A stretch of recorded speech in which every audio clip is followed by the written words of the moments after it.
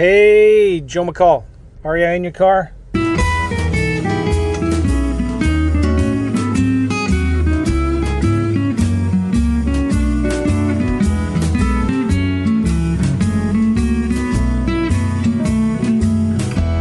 Hope you guys are doing well. It's a beautiful day today, as always, even though it's overcast and in the 90s.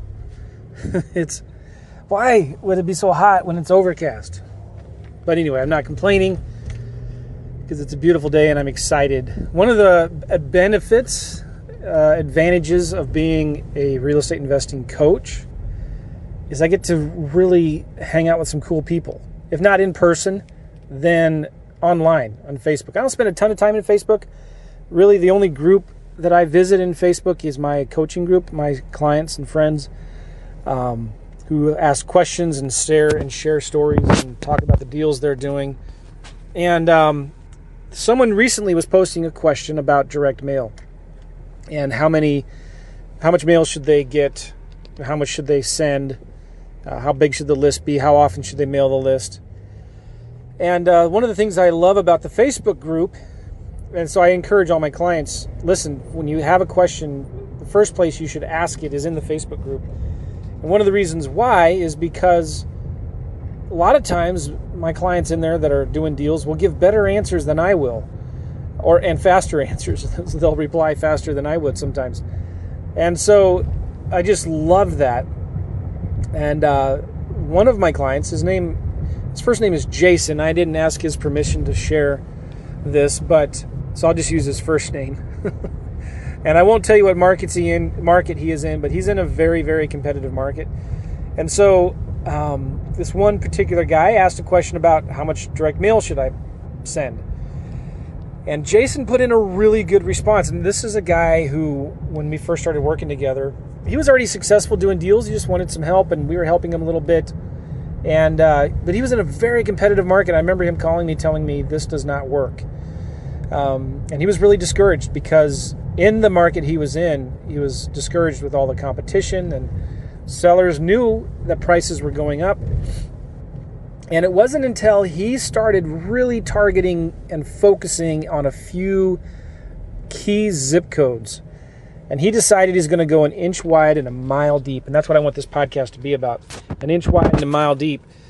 And that's when he started having success. He became a big fish in a really, really small pond. And I mean, you're looking at some of these markets across the U.S. right now where, I'm happy to get 2-3% response rate. Some of these markets, these guys are happy to get half of 1% response rate with a direct mail, right? So anyway, let me just read you his answer real quick. And I'm not driving right now. I'm parked. I hit my head. I'm sorry. He says here, I hit my bread and butter list of 4,000 addresses every 2 weeks. Whoa, let me stop there. He's mailing 4,000 every 2 weeks. That's as big as his list is. And his market is big enough that he could be mailing 40,000 every 2 weeks. But he's focused in on just a handful of zip codes. And I'm not sure how many zip codes.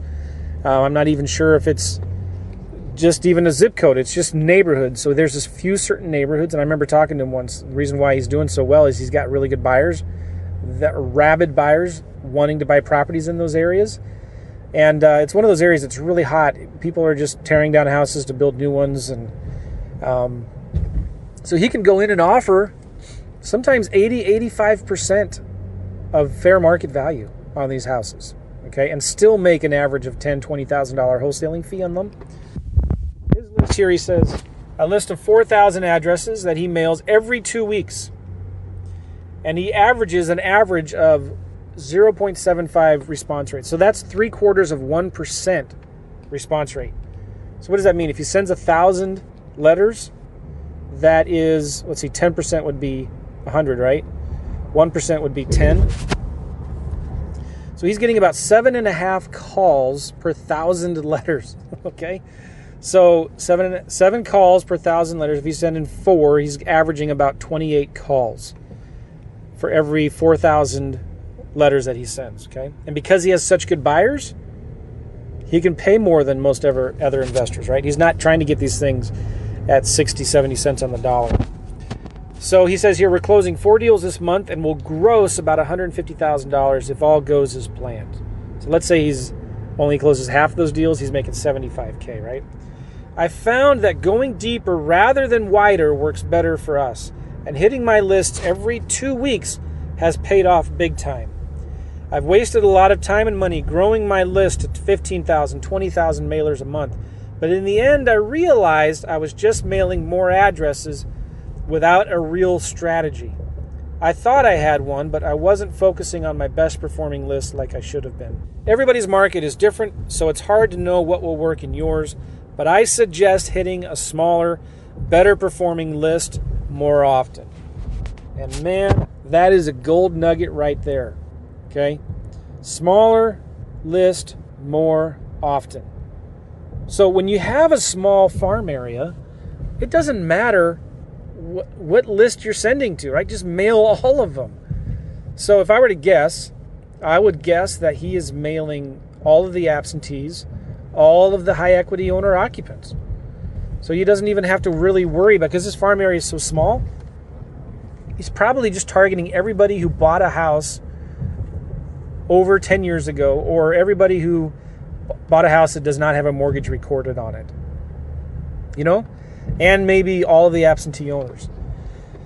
Now, you may think that's crazy. 4,000 every 2 weeks. That's 8,000 postcards or letters. He's probably sending letters, I'm gonna guess, because they usually have a better response rate. 8,000 a month. All right? And he's got 150,000 on the books. I knew he was averaging about 100 to 150. I was going to say, I'm sorry. He was averaging about $50,000 to $100,000 a month in wholesaling fees. And that right there, guys, is the power of focus. The power of going deep, not wide. It's funny, as I was thinking about this podcast, that song was running around in my head of God's love and fountains flowing deep and wide. I'm not going to sing it for you because that'd be embarrassing. You know that song, guys? Da da da da. Deep and wide. Deep. I think that's what it is. Oh, but there's so there's a song about God's love flowing like a fountain deep and wide. And that's like the only thing that should be deep and wide, all right, is God's love. Not your marketing. Okay? Your marketing should not be deep and wide.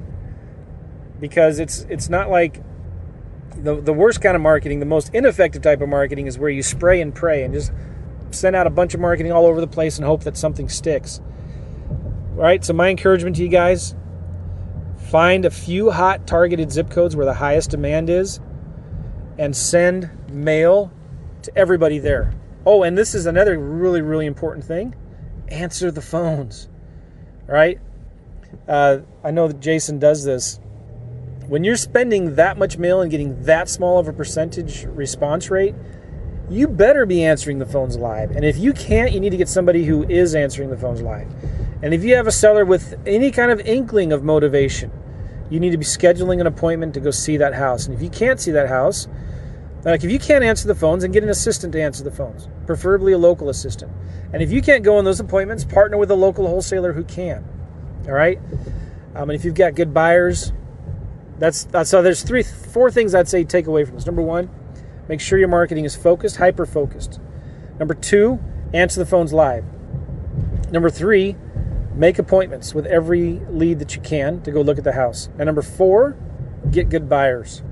If you've got good buyers who are buying in those areas, you know, they'll pay 75, 85 cents on the dollar if you're in a good market.